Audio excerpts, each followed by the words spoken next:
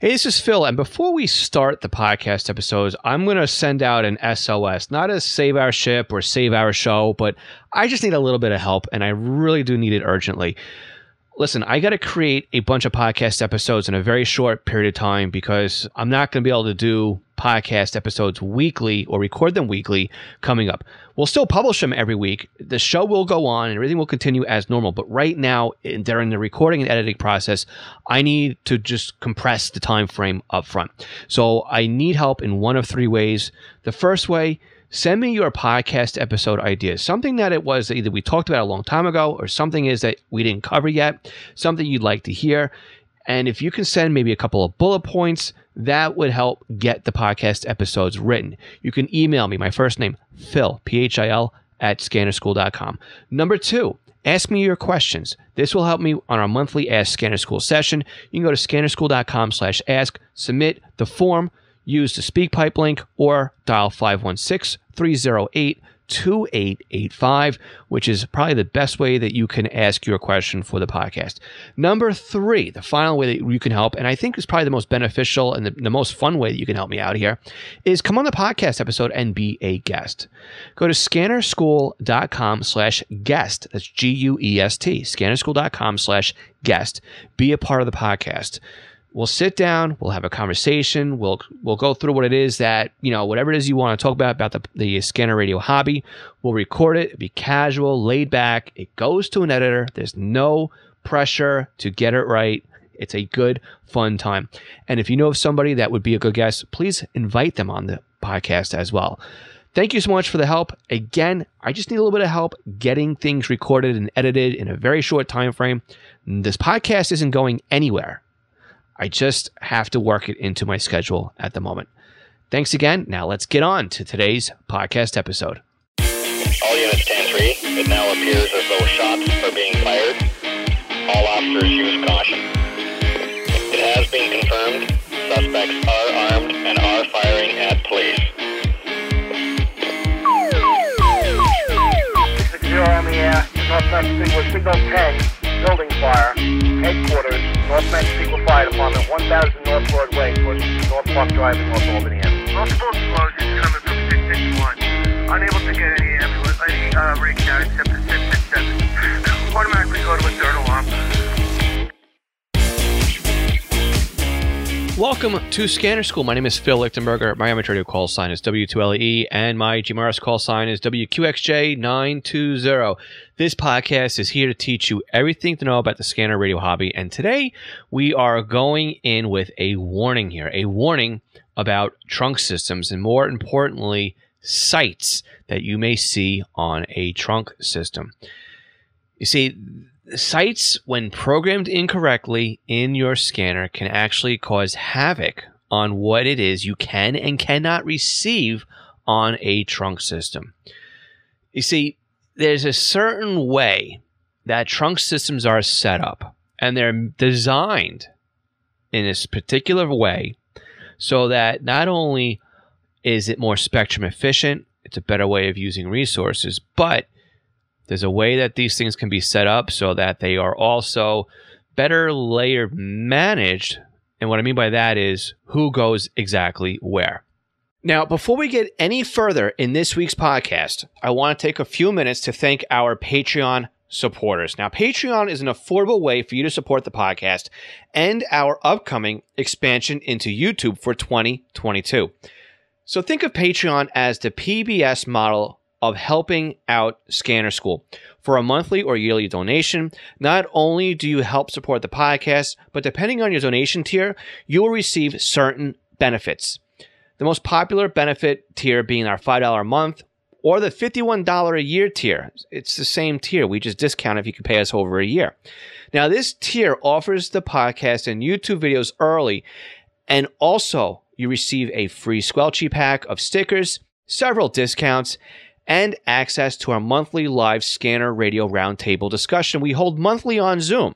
Oh, and by the way, most of the Patreon levels also get a special version of the podcast that does not include the middle advertising break in each episode. Now, find out more about Patreon and our supporting tiers by visiting scannerschool.com/Patreon. I'd also like to take a moment here and thank all of our Patreon supporters.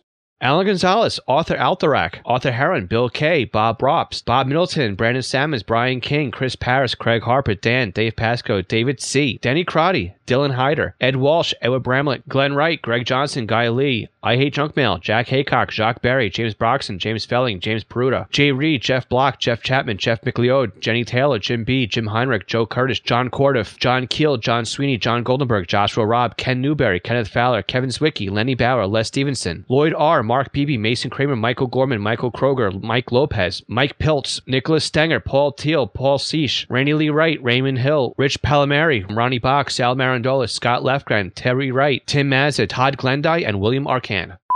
Okay, so many of us have programmed and set up trunk systems in our scanners before. So if you haven't set any of these up, let me give you a quick rundown on how trunk systems get programmed into your scanner, and then we'll do a quick rundown on what trunk systems are so that everybody is kind of on the same spot here, not assuming that everybody knows everything, right? We're all at a certain point in our journey through the scanner radio hobby. So a trunk system has a couple of different components that make it work. First, we have to have frequencies. A frequency can either be a control channel or a voice channel. Now, of course, you can also have telemetry and other secondary channels as well, but for the most part, it's control channel, which has all the data about the trunk system being broadcast.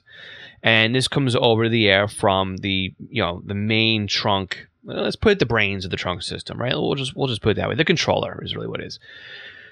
So the control channel has all the overhead data. It's noise. It's data noise when we listen to it. That's kind of what it is. And you'll basically get data information off there, such as the trunk system ID. And its system ID and its WACN code, basically, right? And that we normally see in radio reference listed. And it's usually like, say, for a Motorola system, it could be BEE00. We normally see for WACN. And a system ID, for example, would be a 3-digit hex code, maybe 1 alpha 0 or something, right? Something like that.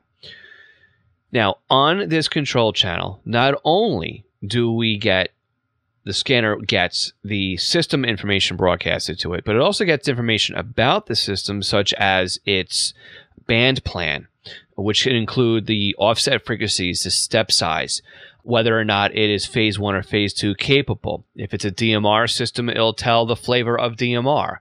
If it's a type 2 system or an LTR system, different flavors give different information about the trunk system. So we're going to talk primarily here about P25 since it's the most common. But again, a lot of what we talk about here can also be played over with DMR and Type 2 and EDAX, okay? So what else do we have on a trunk system's control channel? Well, we also have any neighboring sites, okay? These sites are layers in the trunk system.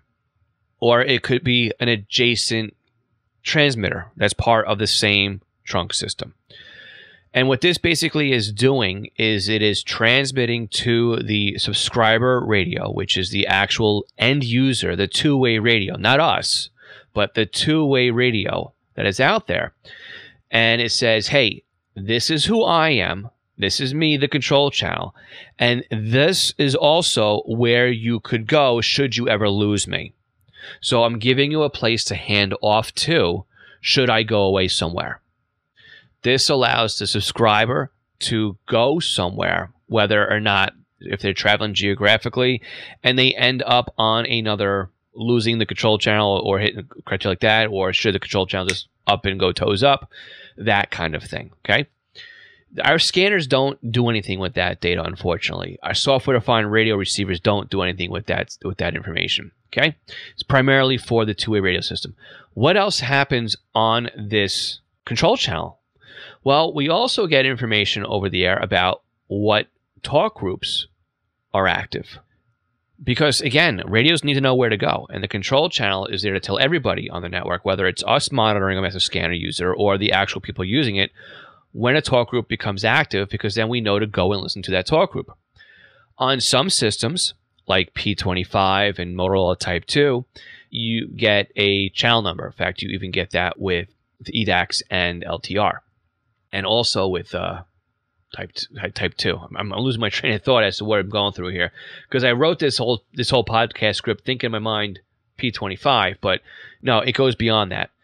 And the difference beyond some of the trunk systems, though, is that type 2 and P25, basically the spec was that the control channels are hard-coded in the calculation as to where to go. So if a control channel says go to channel 13 or 25 or 462, the radio knows where to go based off of calculating the offset and the base frequency. Okay. When it comes to DMR, when it comes to NXDN, when it comes to EDAX and LTR, we need to program those into our scanners. That's the logical channel numbering, or the LSN, as well as the other name for DMR. And basically what happens with those is that the control channel says go to channel 23, but we need to program into our scanners exactly what 23 is, so that these trunk systems or these radios know exactly where to go, and the trunk system says to go to that channel. Another little trigger here, or another little asterisk, is the fact that with some NXDN systems, that information is already broadcasted over the air as well. So again, a little fuzzy, but the basic concept is the same. Okay. What else happens over these trunk system control channels that really we're not able to see unless we're using software like DSD Plus, Unitrunker, or SDR Trunk, is the fact that there's more information going overhead, such as the call sign, what radios are being affiliated on the system, basically what radios are being turned on, what radios are changing channels, and if their grants are being approved or rejected. You know, basically, if they turn a channel and not supposed to be there, the trunk system is going to say, no, you can't be here, and they're going to reject that. So there's a lot of different things that happen out over this trunk system that we really have no care for in a trunk system world. But for those of us that have inquiring minds, we need to know there's software out there that lets us see this. Okay, so we kind of have the rundown of the control channel. But what else happens on a trunk system that we need to be aware of? Well, we've got these voice channels, right? And these voice channels are where the actual radio conversations take place. So again, the control channel will basically say, hey, talk group 123 is going to channel 5. And if we want to listen to 123, now we go to channel 5. And what ends up happening is once that talk group 123 disappears, when it's no longer in use, we all go back to the control channel and we wait for future instructions. Okay, well, talk group 123 is now on channel 10. And then we all go to channel 10 to listen to talk group 123. And then we all come back to the control channel. And this kind of goes on and on with multiple different talk groups happening at the same time. Okay, so now we know that we've got frequencies and what the frequencies are used for, and then we've got talk groups. So talk groups are the actual groups of users that kind of migrate and move around the trunk system together. So a talk group might be First Precinct Dispatch, it might be Fire Dispatch, it might be South Tactical, it might be the County Transit, it might be the DPW, right? And each one of these have their own groups, and they're called talk groups. So again, if the first precinct comes on, the dispatcher for the first comes on, and they would need to talk to everybody in the first, they key up their microphone. The control channel says, okay, stand by, let me find you a place to go. Okay, you can go here. And then it's broadcast out. Anybody on this control channel, you need to go to this frequency. And with that, it also says to the person keying up, you're clear to talk now. The radio gives the acknowledged tone, the user talks, they let go of the microphone, everybody comes back to control channel, somebody responds, maybe the RMP or the unit that the dispatcher is trying to receive, keys up. Again, same process happens. The control channel says, stand by, let me give you some place to go. Yep, you can go. Gives you the clear tone after everybody's moved. It gives the clear tone when the voice channel is available, basically, and the go-ahead was given to go there. If you're listening to somebody's radio, or maybe you were listening or watching Live on Patrol, I think is the new name of Live PD, and sometimes you'll hear the dispatcher key up and they get the boop, right? That boop tone. Basically, that means that they did not get the clear tone from the control channel because that talk group is now in use and it's not available for them to come on to, and not because there's somebody else using it.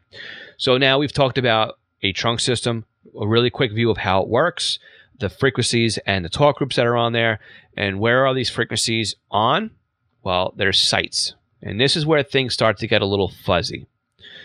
Because Trunk systems can have multiple sites. Trunk systems can be large. They can be small. They can be multi-level, multi-county, multi-state, single state. They can be small systems ranging inside of a building to ranging across thousands of miles. Okay? But they all start with a single site. So let's define what a site is here. A site, a site in radio reference, and a site on paper is not the same as a transmitter site. It can be, but it shouldn't be thought of that way. Because when it comes to simulcast, we can have multiple transmitters that are linked together across a large geographical area that all key up at the exact same time as one giant umbrella system. And that is called a site. It's a simulcast site. So you can have transmitters that are 10 miles away from each other. You can have 10 of those transmitters, right? And so you basically have over 100 miles of linked repeaters or linked transmitter locations acting as one giant site. Okay? So that's something that we need to keep in the back of our minds. Another way that we can think of sites are layers. So layers can be for, say, any town, this town, my town, and your town, right? Could be all what we see in radio reference. Or we can see north simulcast, east simulcast, west simulcast, north, south, east, west. I left one out, right? Simulcast. But these sites can also be itinerant sites, or they could be deployable. They could be sites on wheels, towers on wheels, whatever they want to call it. Briefcase transmitters, right?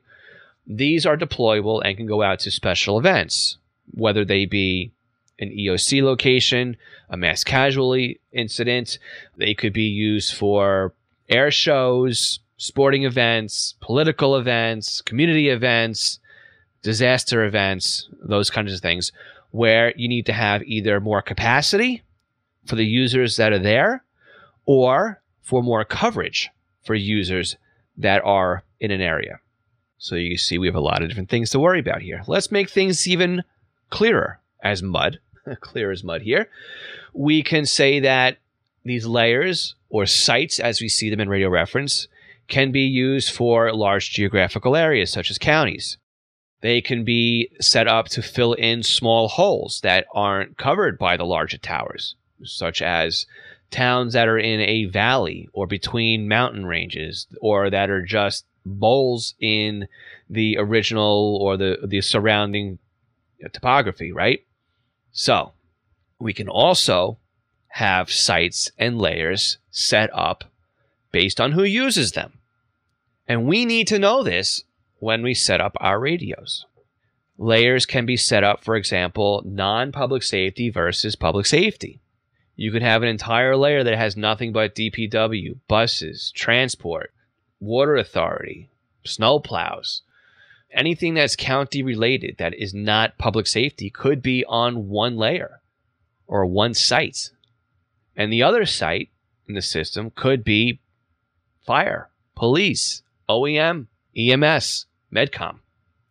Again, we need to know this. Because what ends up happening is if we program in a site that we don't need, we are wasting time scanning back to the talk groups we want to hear.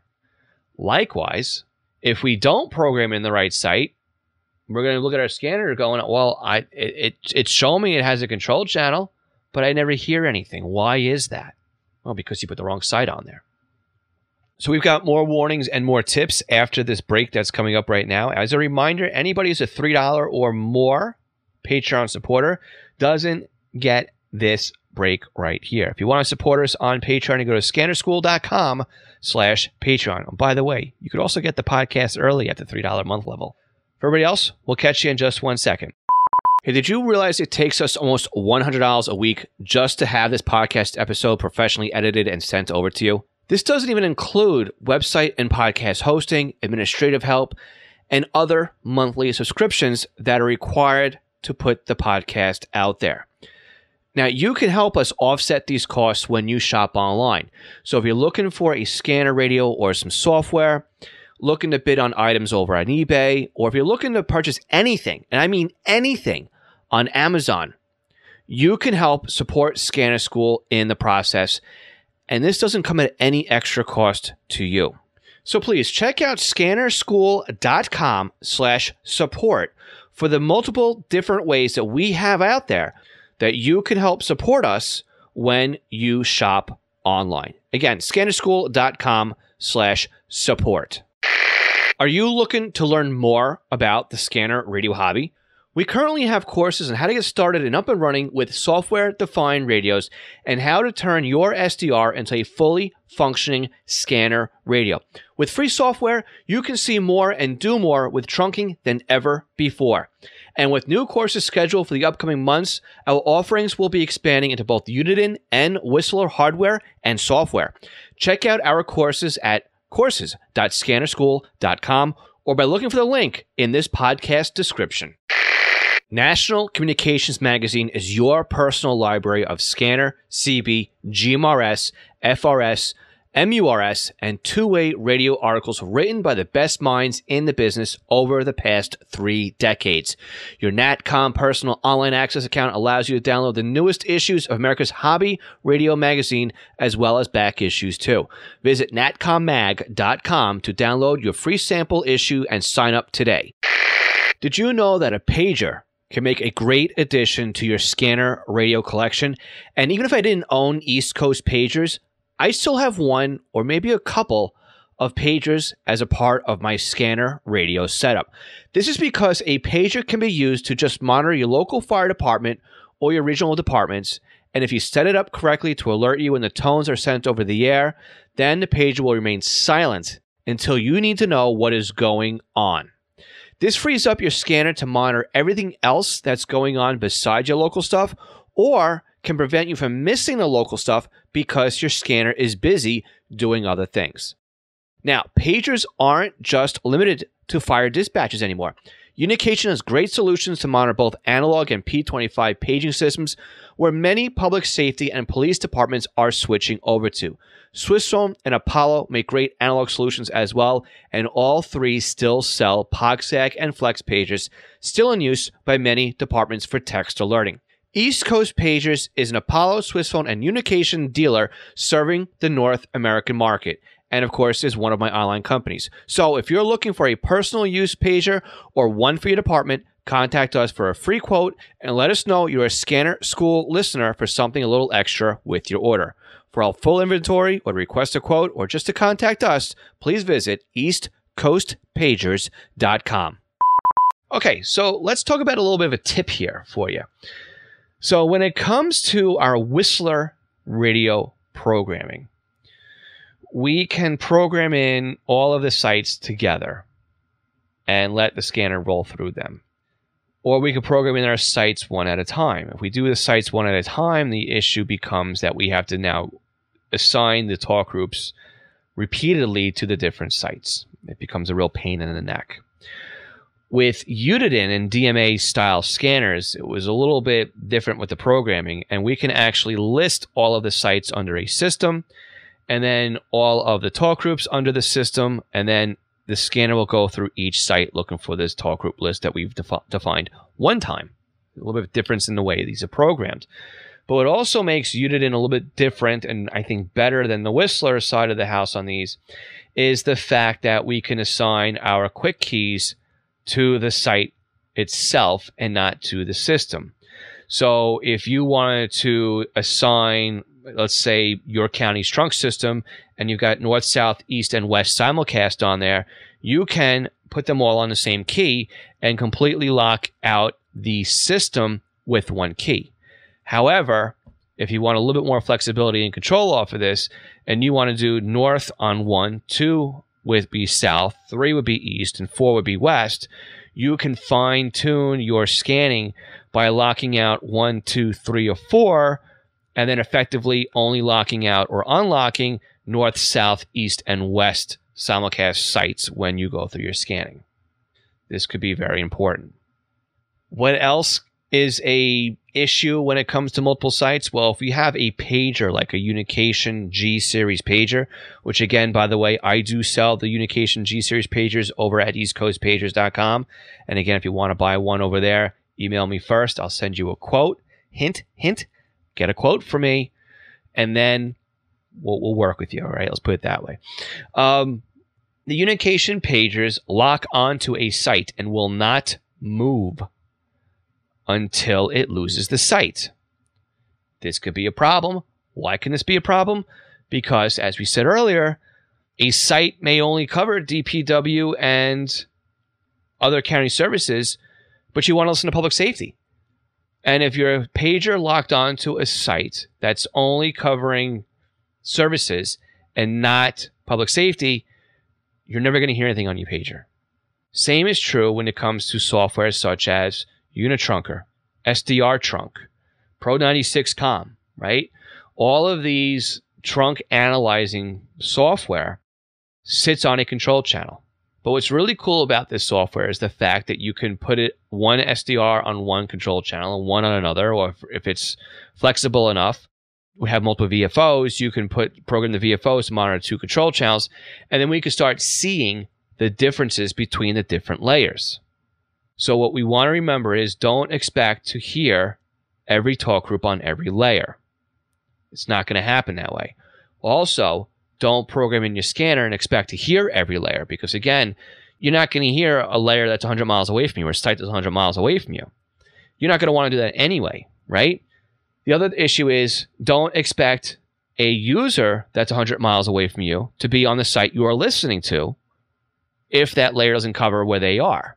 Because what ends up happening is, what's really cool about the way that these P25 trunk systems work, and even the DMR and all that stuff too, is the fact that talk groups don't show up on layers or sites unless a end user has their radio set to that talk group. Basically, when they turn their radio on and turn it to a particular talk group, it enables that talk group on that layer or on that site. Then and only then will that talk group show up and be able for us to hear it with our scanners on that particular site. So, for example, if everybody's on the North simulcast site, would you ever expect to hear that talk group on the South simulcast? No, because there's no physical users on the South simulcast. There's no reason to cover that talk group down there because there's no end user subscribers on there. It's a waste of resources to have it on there. But if somebody needs to go get a part from the depot that's on the south end or borrow the part from a user that's on the south side, and they go for a road trip during the day, and they've got their radio with them, and they cross over into the south system, guess what? Now, all of a sudden, that talk group needs to be on the south simulcast because a user who's normally in the north traveled to the south, and they need to be able to communicate with the people in the north. So with that, that talk group shows up on the south system. Of course, when they come back north, and they're no longer on the south system, that talk group disappears. That's why you would never expect to hear a city that's hundreds of miles away that might be on the same trunk system where you are, and that's why you can't hear them. Another issue that we have to remember, though, is, and this is what I see a lot where I am right now, and this is pretty much the biggest and final warning I have for you when it comes to programming these systems, is you really need to understand where everybody is. So, for example, in my neighboring county, there's a 700 simulcast and there's an 800 simulcast. The 700 simulcast system is what covers the DPW, the buses, the transit, okay? The 800 megahertz system is where we find PD and FD. However, we do find that there's one village that runs their fire and ambulance responses on the 700 system. Why their radios are set up that way, I don't know. But the trick is here, if we want to listen to PD, we don't need to put the 700 megahertz system or the 700 megahertz simulcast layer in our scanners. It's not going to do us any good. It's not going to do us good because when our scanner scans 800 and then it's going to go to 700, it's going to sit there for a second or two to sample the control channel, know where it's at, say, hey, is this talk group active down here? No, it's not. Then it goes back to 800. And now we come back to 800. We figure out what the control channel is. We look for the talk group list. Oh, yeah, this talk group is active on this frequency, and we've missed 2, 3, 4 seconds of that conversation, right? We've wasted time. So that's why it's very important to understand where these talk groups are showing up on these systems, and that's my biggest warning here. Now, how do we figure this out? Well, if you've got a DB admin like myself on Radio Reference, I will put in the heading or in the category descriptions what layer you can expect to hear those talk groups on. How do I know this? Well, either I'm listening with 2 scanners and I'm keeping track of what I'm hearing where, or I'm using software like SDR Trunk or Unitrunk or a DSD Plus, and I'm watching the different sites or the different layers, and I'm looking to see which one has the activity most of the time, right? Or all of the time. And then I could say, without a reasonable doubt, that this talk group is on this layer. Again, we ran into a problem. I was working with somebody who is in Texas, and of course, I'm in New York, so I have no idea what's going down in Texas. And we were programming up his SDR Trunk setup, and we were trying to monitor on I think it was the Gathers system, and we were trying to monitor Site 1. We couldn't figure out why Site 1 wasn't working. Whatever reason, it wasn't working, but Trunk's Site 7 was. And we looked at things on a map, and they all seem to have the same frequencies, or not the same frequencies, but the same tower locations, right? So if we heard one, we should hear the other. Well, we went into the forums, and we found out that Site 1 had pushed all of its traffic over to Site 7, and that Site 1 was no longer going to be used to carry any voice traffic. At least that's the way I remember it. So with that said, it's always good to know where things are, okay? Part of the hobby is learning, right? Part of the hobby is understanding how these things work. So my recommendation to you is when you see sites in Radio Reference, don't think of them as being one physical location. Think of sites as being layers, like an ogre or like an onion. Ogres have layers. Trunk systems have layers. If you're confused by this, let me know.